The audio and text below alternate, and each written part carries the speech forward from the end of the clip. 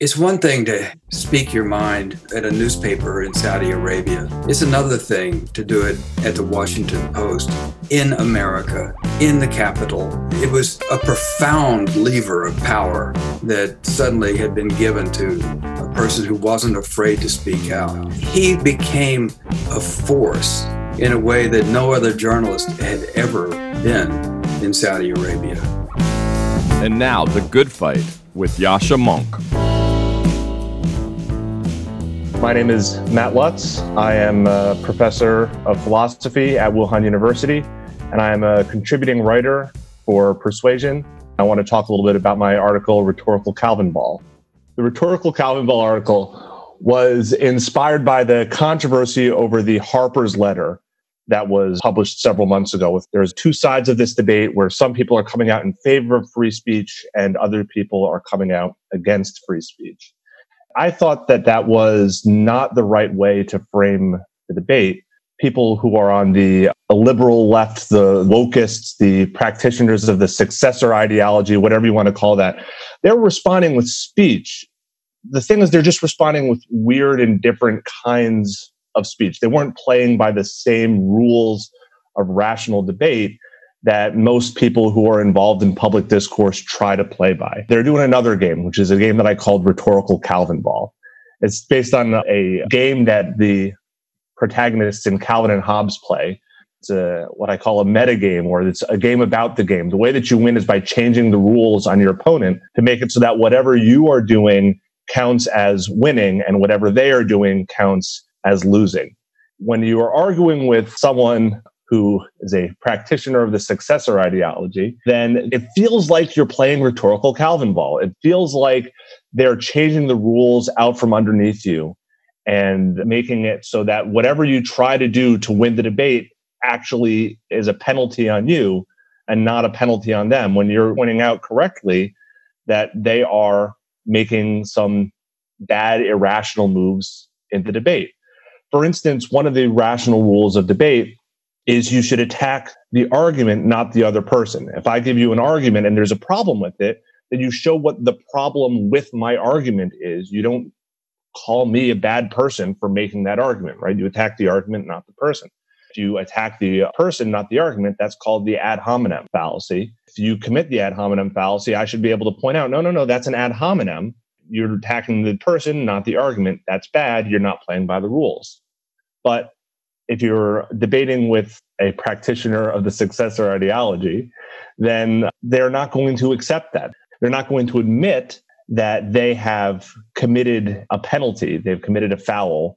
They're going to instead accuse you of trying to silence them and thereby score their own point by changing the rules. Another one of the rules of rational debate is to correctly represent the other person's argument. If you misrepresent my argument when you're attacking it, I get to point out that that's not what I said. That's not the argument that I was making. This is the straw man fallacy.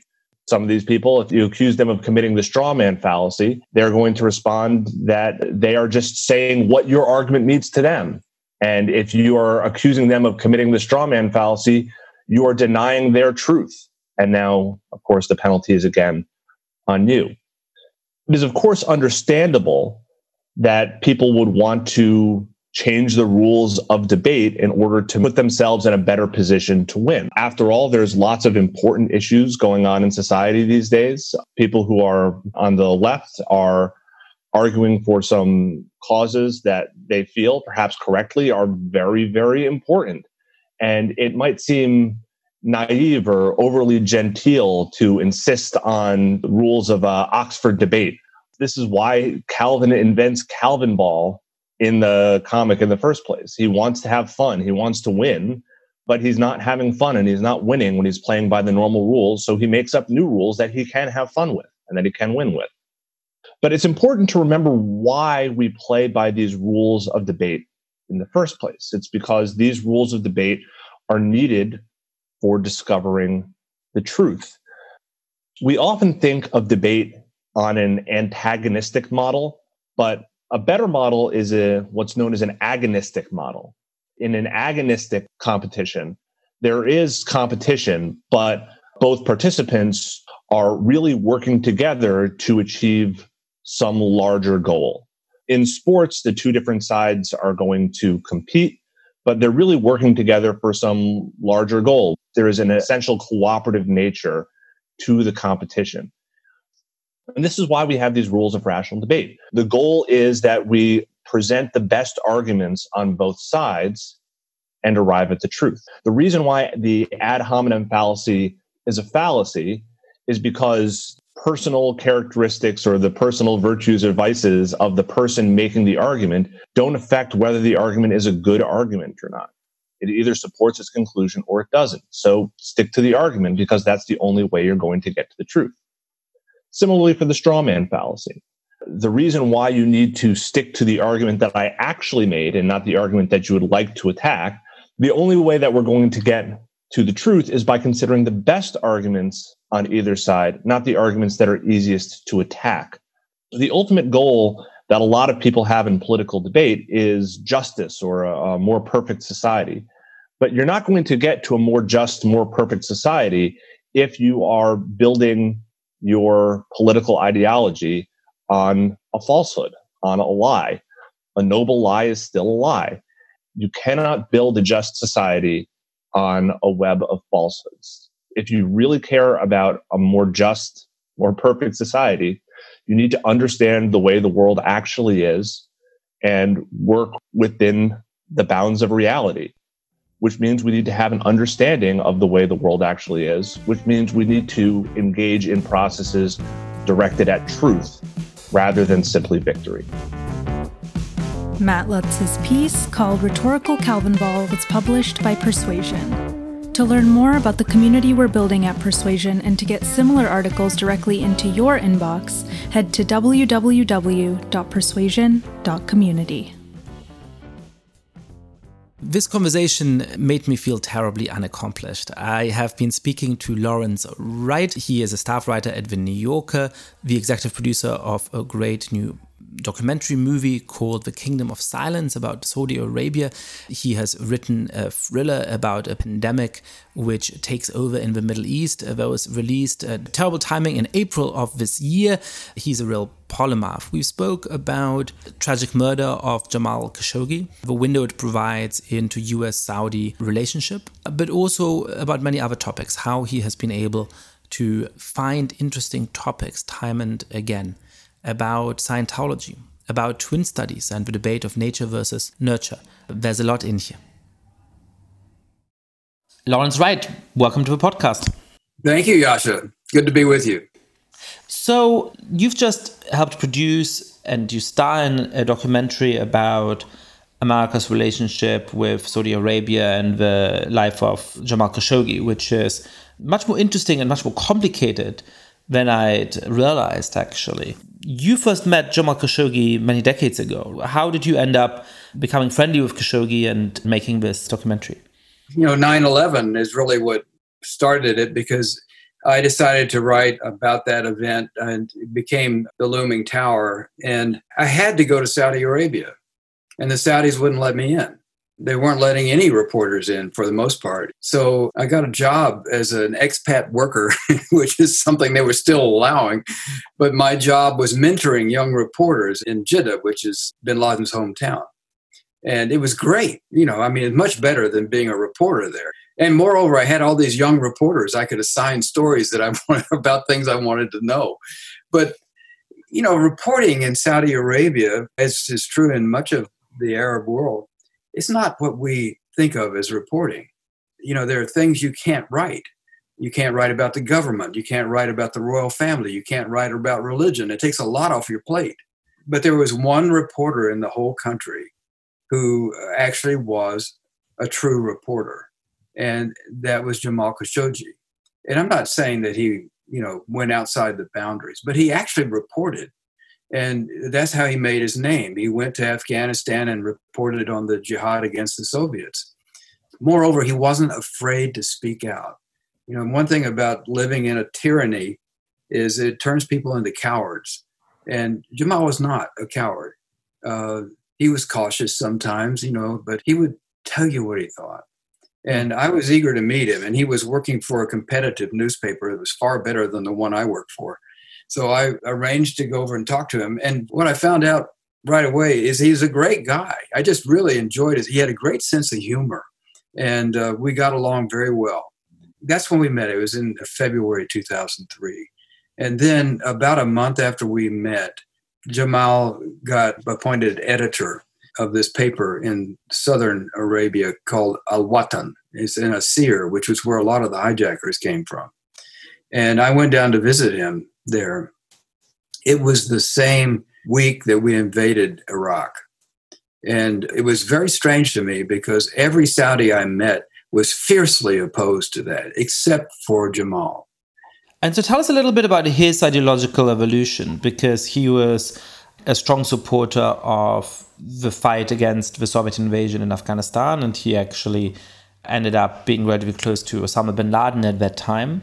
And then I guess within a 15-year time span, Osama bin Laden becomes fiercely critical, not just of the United States, but also of the Saudi government, the Saudi royal family.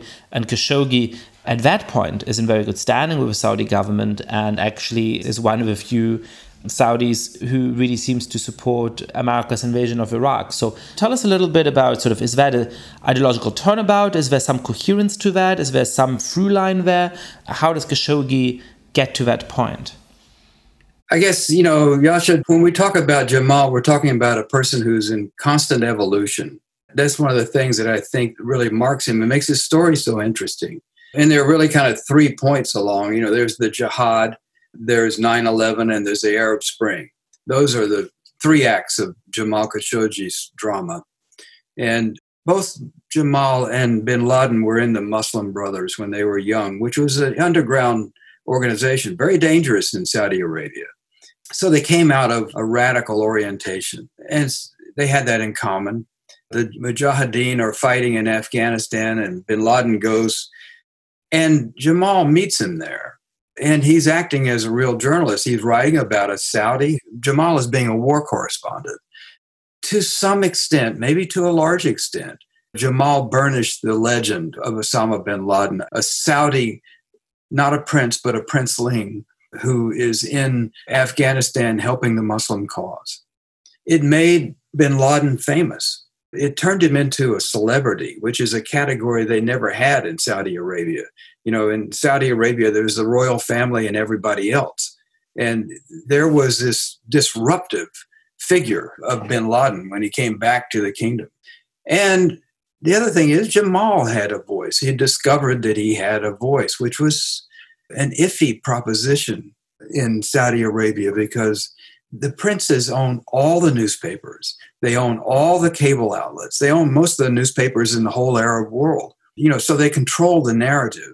And here is someone who has begun to build an independent constituency.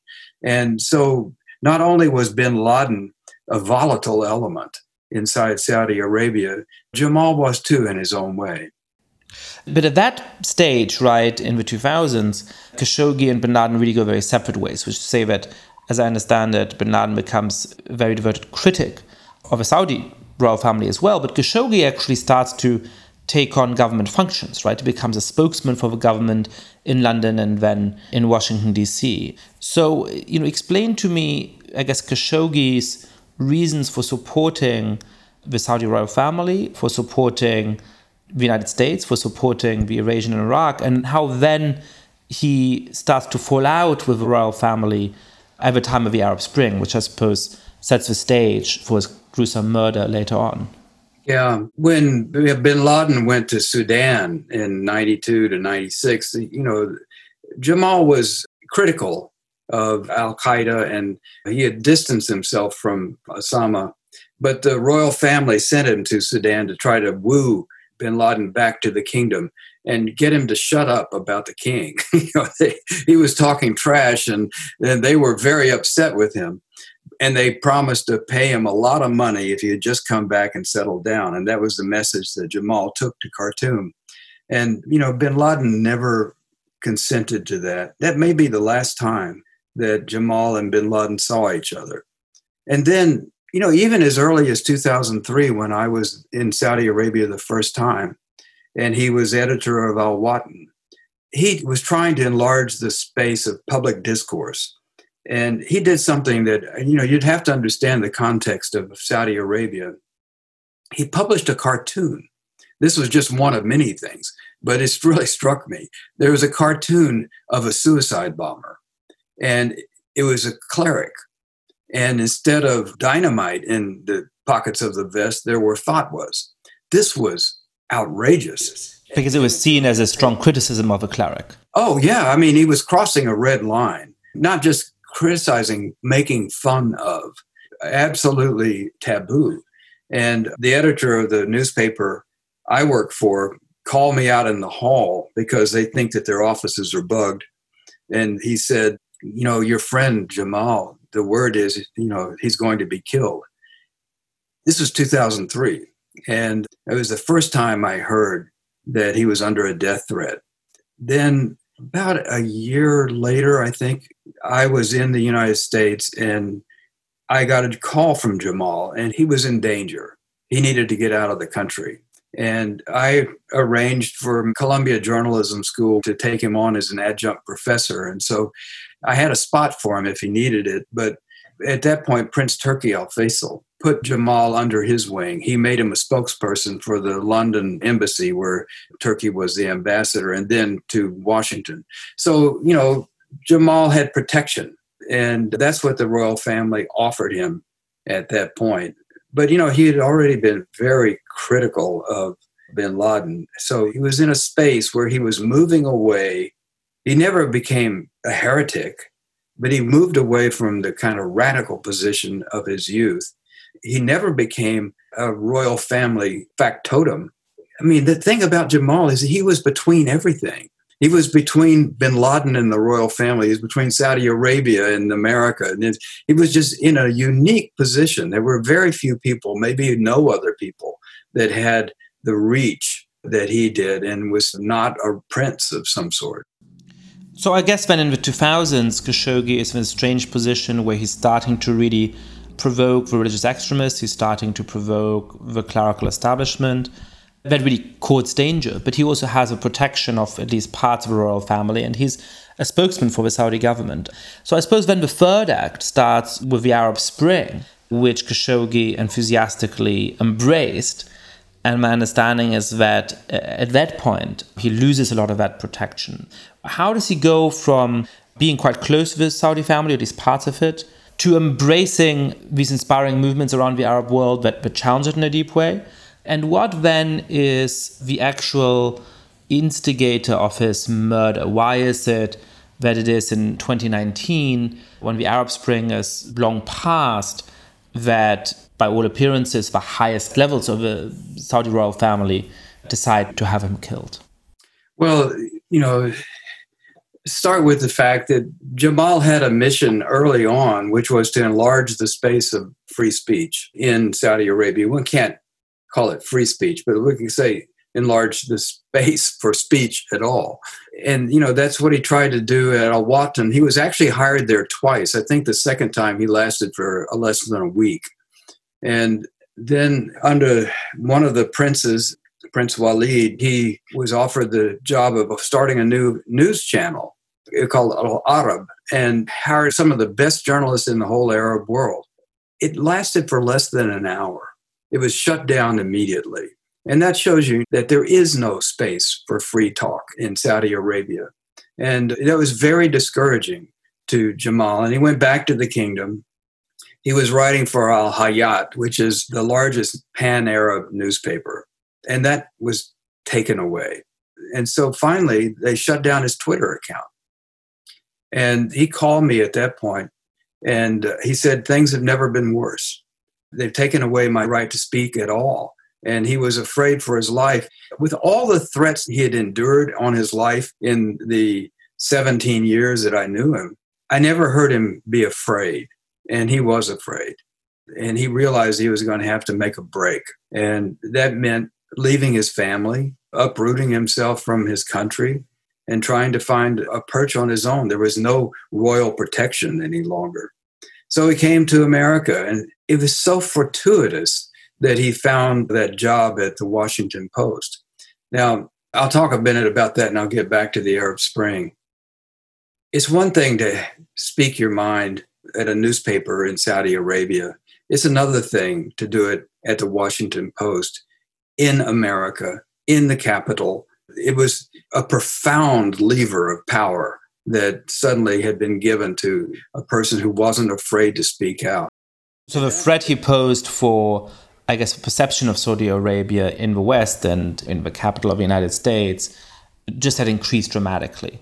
And that sort of increased the danger for him in a direct way. Yeah, he became a force in a way that no other journalist had ever been in Saudi Arabia. And also his views had changed. And it was the Arab Spring that suddenly galvanized Jamal. I mean, I think he had a lot of inchoate ideas about where you could go, what kind of progress you might be able to make in the Arab world. And then suddenly the Arab world was on fire and all these young people were demanding change. And it drew from something inside him that, he realized this is something he had always yearned for, but never expected that it could be made a real possibility. And so he became wholeheartedly engaged with the Arab Spring. And, the Saudis actually helped the Egyptian government put down expressions of change in Tahrir Square. And, they backed Sisi and, they squashed it because they didn't want it to get anywhere close to the kingdom. And I think at that point, there was no place for Jamal anymore in Saudi Arabia. So what do we know about what ultimately instigated the murder of Khashoggi? Why was it in 2019? And what's the evidence that it went all the way to the top, which meant by 2019 to Mohammed bin Salman? I think there were several things that were going on at the same time. One was, Jamal had his perch of power, which was very threatening. And then, the other thing is that MBS came into power. The last time I saw Jamal, I had arranged for us to have a little conversation at the university here in Austin, Texas, where I live. And frankly, Yasha, I was perplexed because to me, MBS seemed like a reformer. And a lot of the changes that young people that I had worked with in Saudi Arabia had yearned for, movies and women driving and so on, MBS was giving him those things.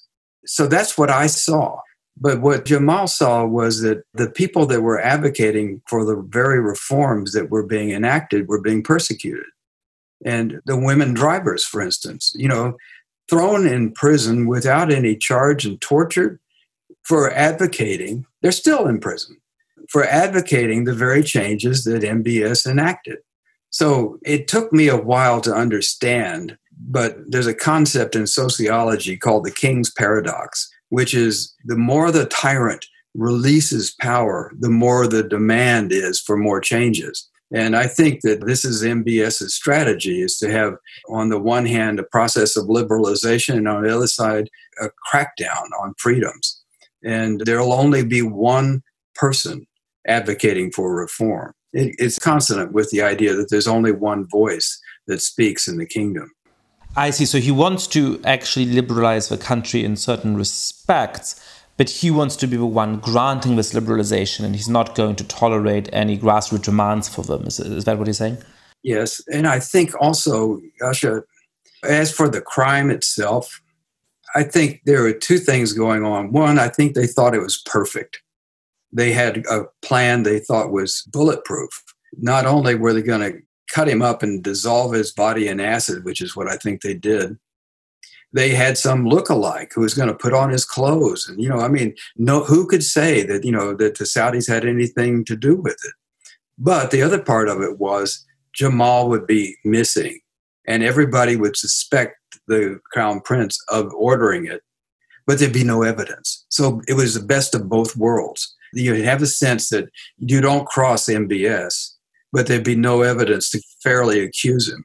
Unfortunately, they didn't realize that the Turks had the embassy filmed, and so they had no idea how totally penetrated they were. Were it not for that, I think that this whole crime probably would have been, in some ways, forgotten, because there'd be no way to pin it on anybody.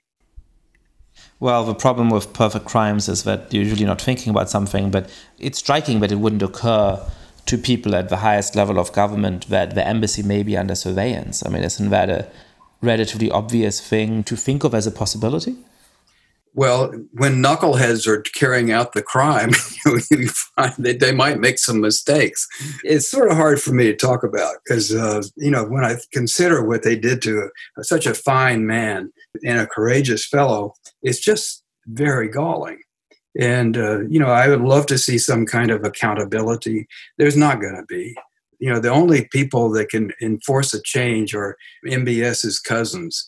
And if it happens that the cost of having this guy in power is too great, then a change will come. But they, too, are all cowed by him. So your documentary, Kingdom of Silence, talks not just about the really fascinating and tragic story of Jamal Khashoggi, but it really tries to understand the US-Saudi relationship through his life and times in a way.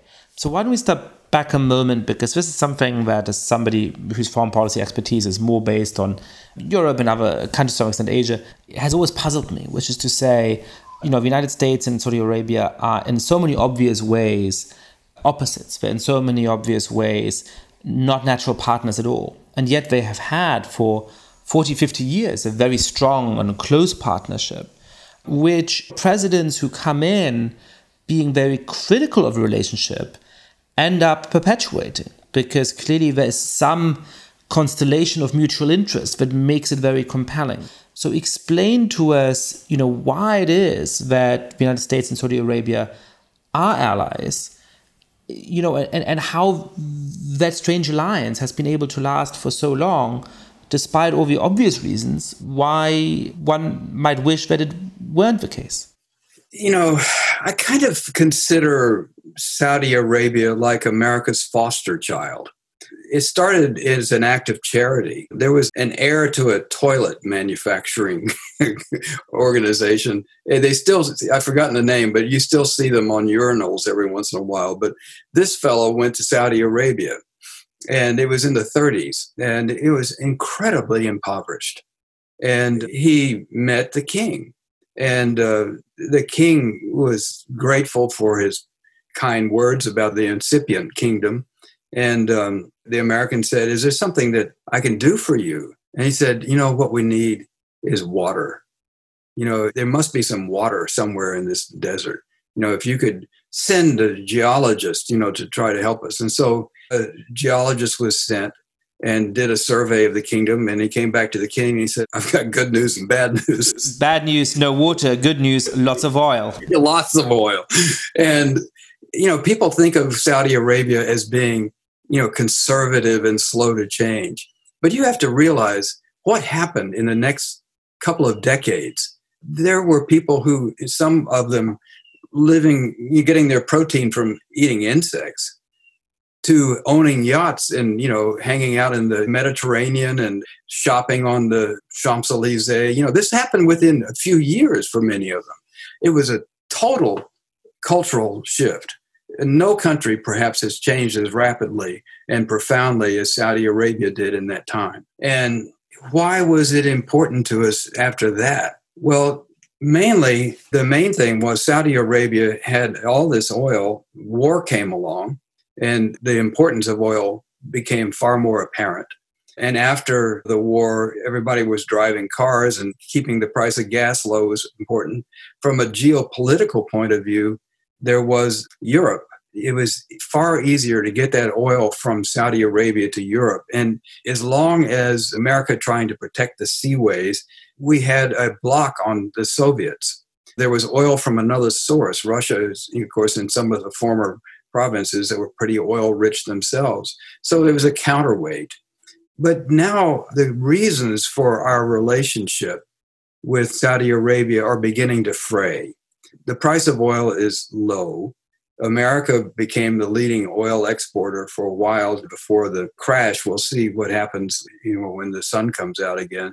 But Israel is strong, certainly the strongest power in the Middle East. And so we don't feel quite as threatened for Israel's sake.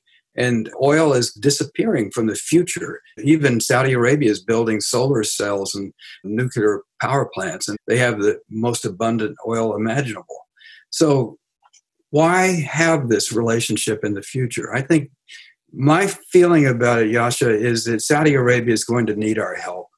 I forecast a very troubled time for Saudi Arabia soon, because as long as the price of oil stays low, and I think it's going to stay low for a long time, and maybe will never regain its heights, Saudi Arabia can't afford to be the kind of welfare state that the princes have created to mollify the population.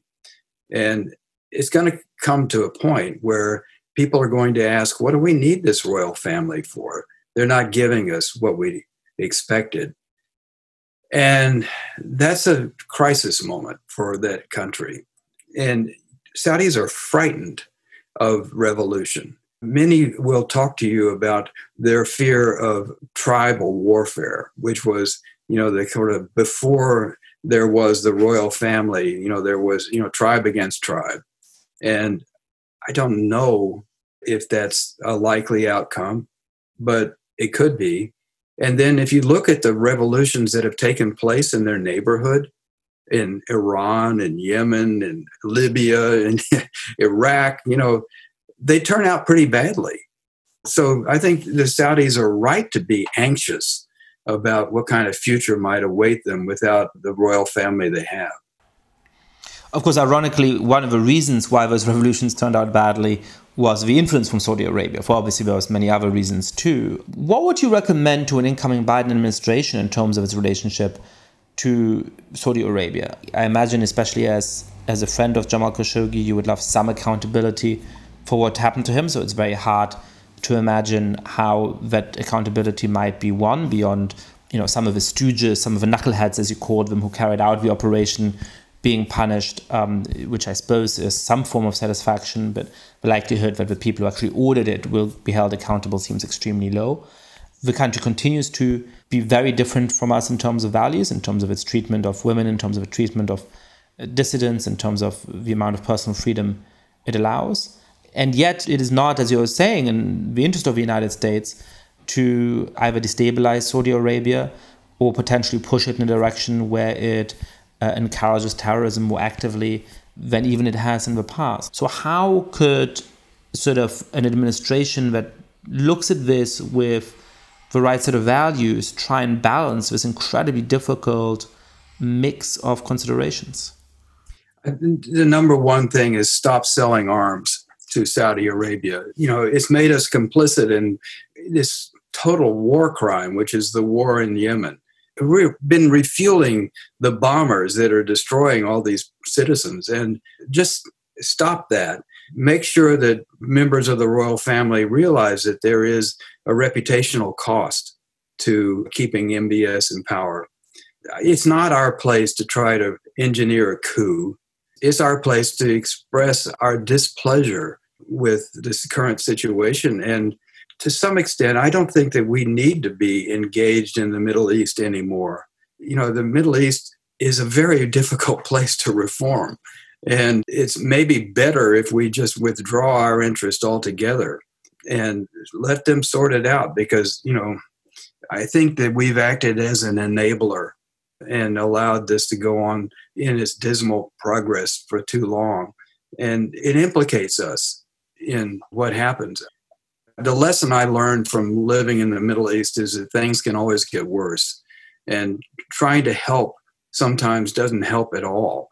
So I think it's better for us to pay attention to things that we can change and make better. And I don't know if we can do that in the Middle East.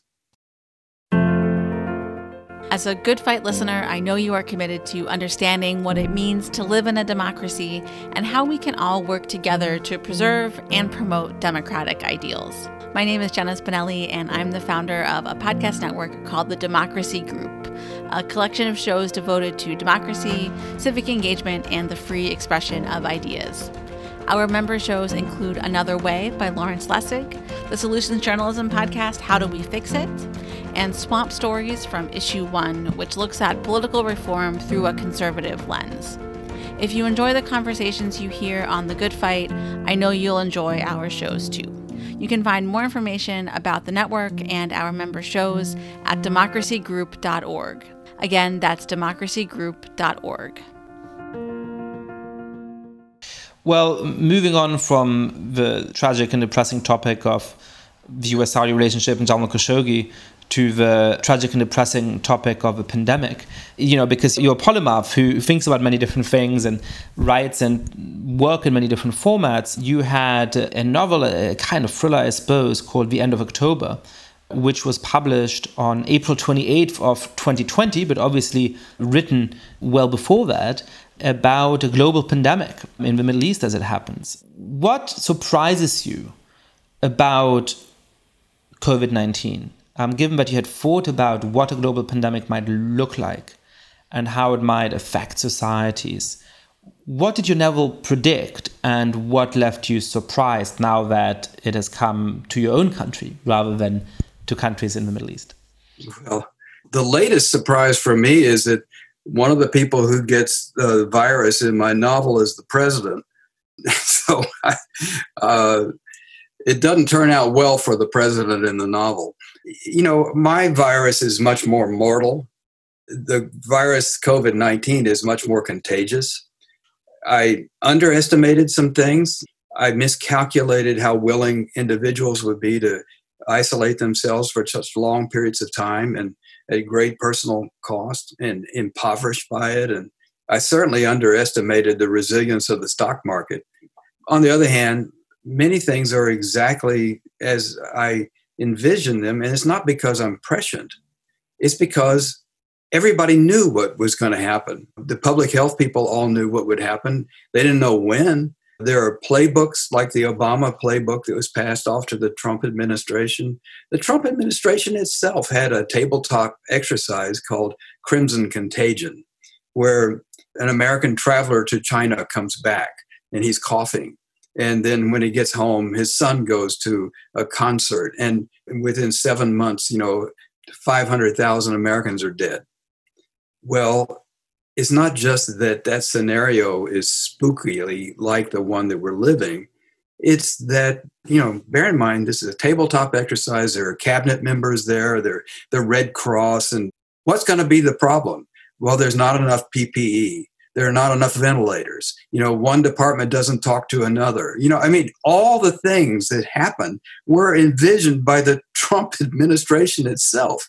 So you might think that when this virus happened, they would have the advantage of knowing, first of all, we can go to the Obama playbook.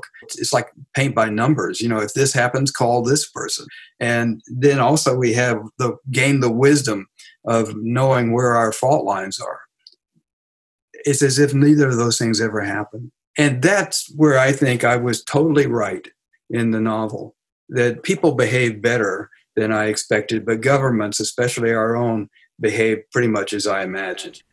It's interesting that the surprises are positive ones, because this feels like such a depressing time, and it's so clear how much the government has failed, especially in the United States, but actually, there's been failures in many countries, especially at the beginning, and at many levels of government within the United States.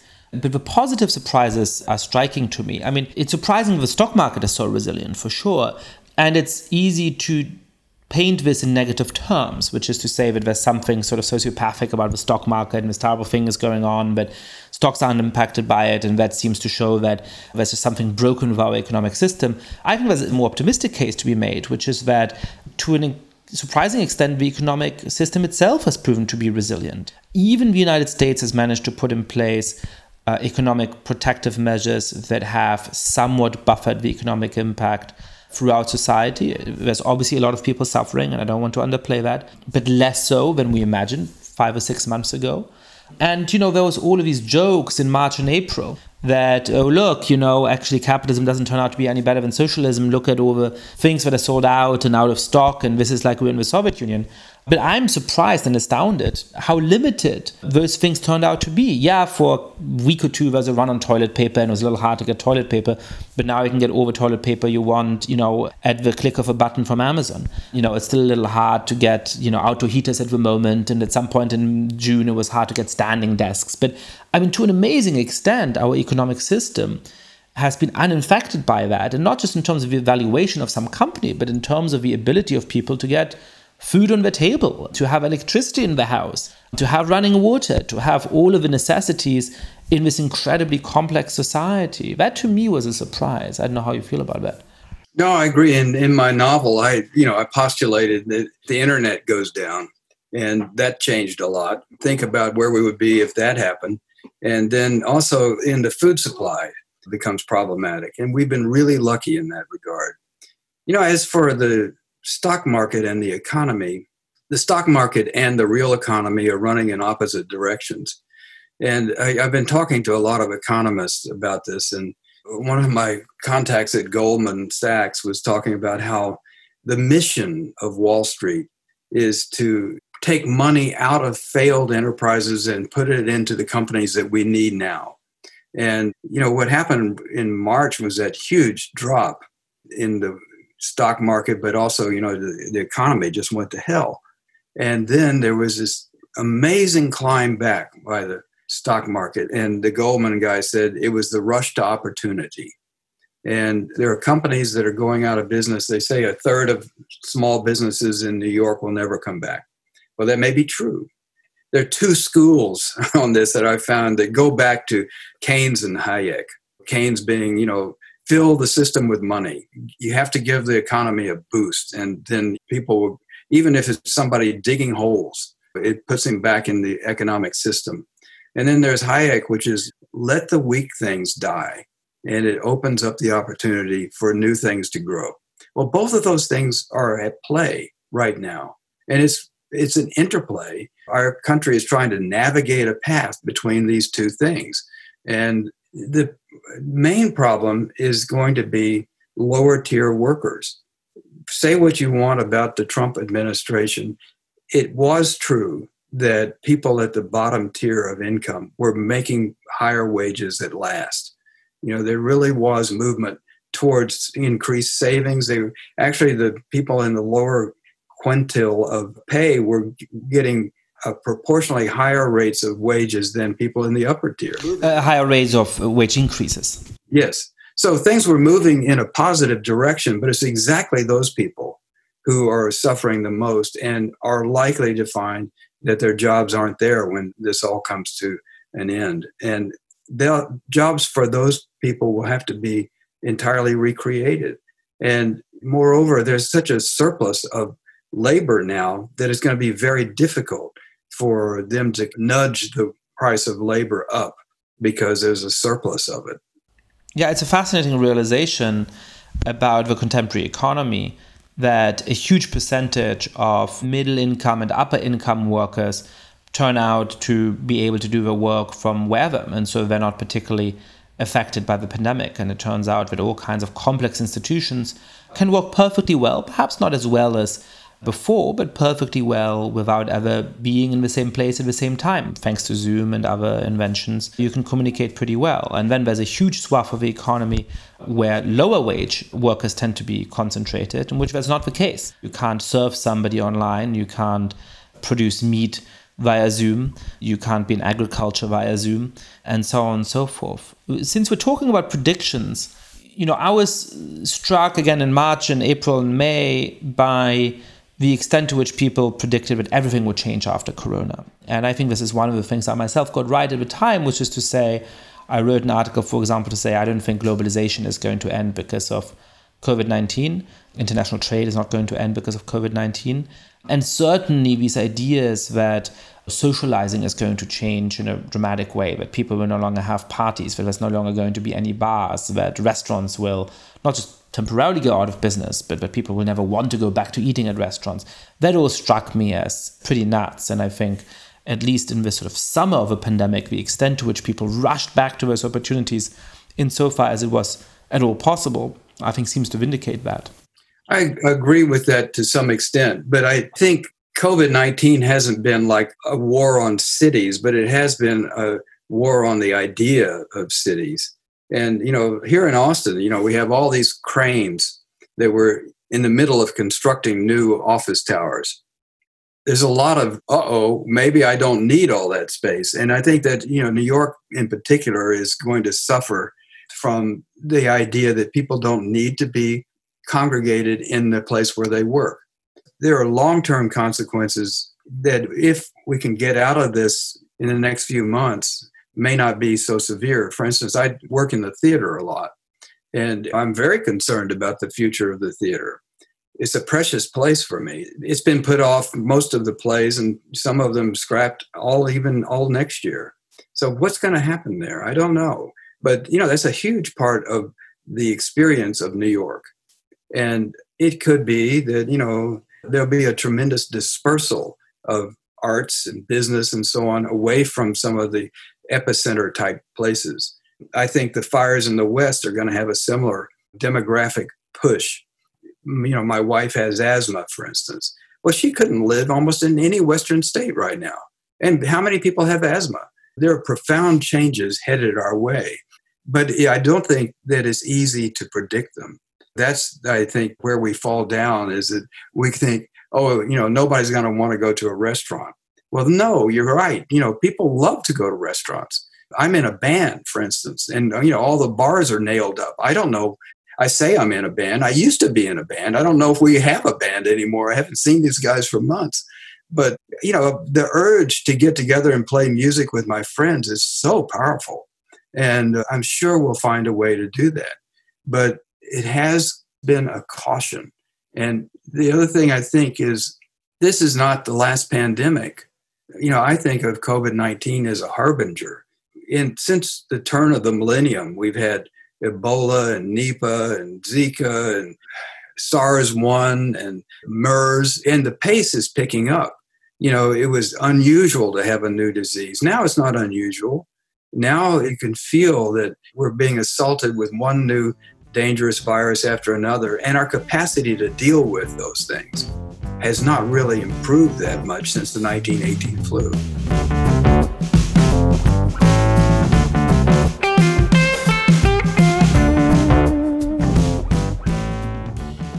So we've only scratched the breadth of your interests and the breadth of your expertise. You wrote a very influential book about Scientology and a very critical book about Scientology. You also have a great book that I'd love to talk to you about if we had the time, on twin studies and what twins tell us about human nature and the way that they reshape the debate about nature versus nurture.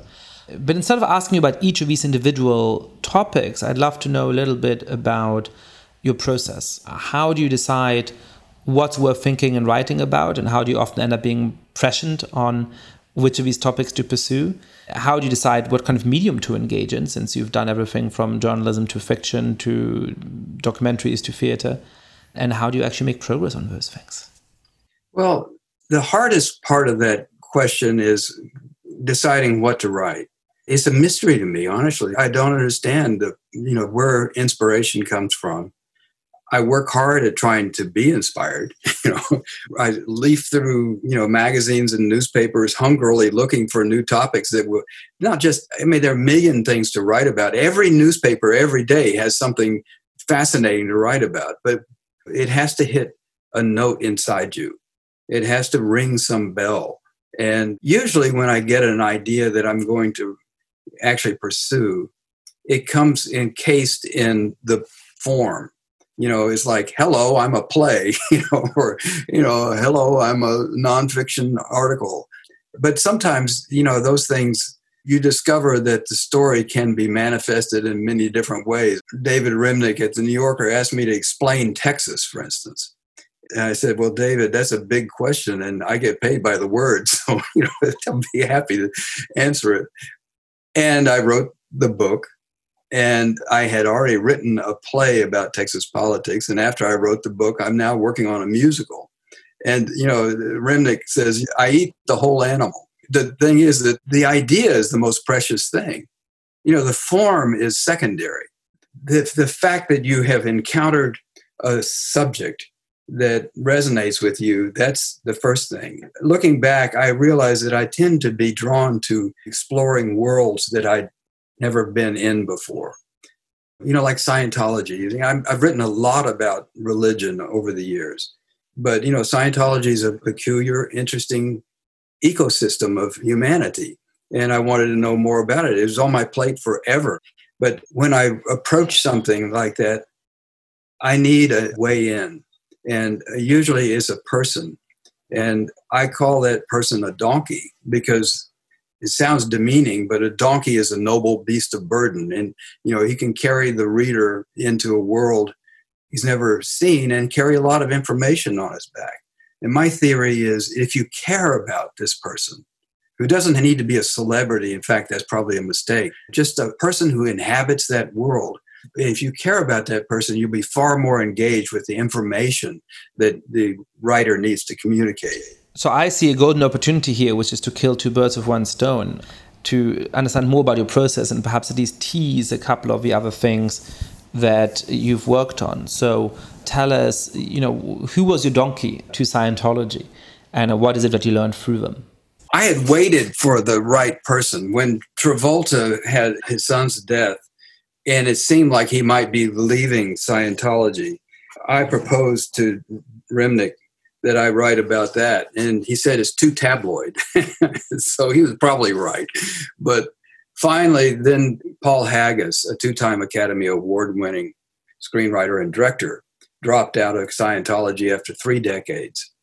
And I thought what I liked about him as a donkey is that he had been in it for a long time. He was smart. He was skeptical. He was fiercely intelligent. And I thought most readers would read about Scientology with a sneer on their lips. And I wanted to wipe that off. I wanted them to feel threatened, and also be drawn into the fact that here is somebody who is at least as smart as I am, who, dedicated much of his life to serving this church. And why? What did he get out of it? And so that's why Paul Haggis, also, he was very courageous in speaking to me, as were so many people who were later punished so badly by the church. I was really fortunate with Haggis because he was so perceptive about his own status. He was reflective about it. And that's a quality that you really pretty much need in your donkey. Without running the risk of insulting you, what was your donkey in the twin story? Well, it was less a donkey than a discovery. I had been interested in twin studies. I don't have twins. I'm not a twin. But, the idea that there would be somebody else out there that is genetically you. I mean, it's not you, but it's as you as anything else can be. And, I had twin friends in school and stuff like that. And I uncovered a study that was done. It was an obscure study, but it was about 2 girls that were in the study named Amy and Beth. And they were identical twins. They were adopted at birth into separate families. And one family was very dysfunctional and treated her as a kind of outsider. And the other was extremely accepting. The mother even at some point dyed her own hair to resemble Beth's hair so that Beth would feel more included. But Amy, wet her bed and she acted out. She had sexual dysfunctions and, you think, well, not surprising, given that dysfunctional family. Beth was even worse. So wait a minute, these are all supposed to be things that the environment has something to say in. But what I found when I studied it more is that these girls had been intentionally separated and that they had been a part of a study, a perfect study. I can understand Dr. Peter Neubauer, who was the head of the Freud Archives, who was the genius behind this. I can understand why he would be drawn to creating a study where twins are purposely separated at birth so you can study the interplay of genes versus environment without the conflicting problem of having the actual family there. And so that was what drew me to it. But if I understand that study correctly, it was obviously unethical to separate these girls in order to study them. It was the perfect study in the sense that it proved a very strong point about nature versus nurture. But my understanding is that the people who set up the study expected that the life outcomes of these 2 girls would end up being widely divergent. And it turned out to be the quote-unquote perfect study in the opposite way to what they had hoped. But that's probably why the study's never been released. It's been locked up in the Beinecke Library I've forgotten when it's supposed to be released, but bear in mind, Neubauer was, he had been the head of the Freud archives, and he was, a Freudian. He was in many ways the father of child psychiatry in America. And he had a great investment in showing that the environment was dominant.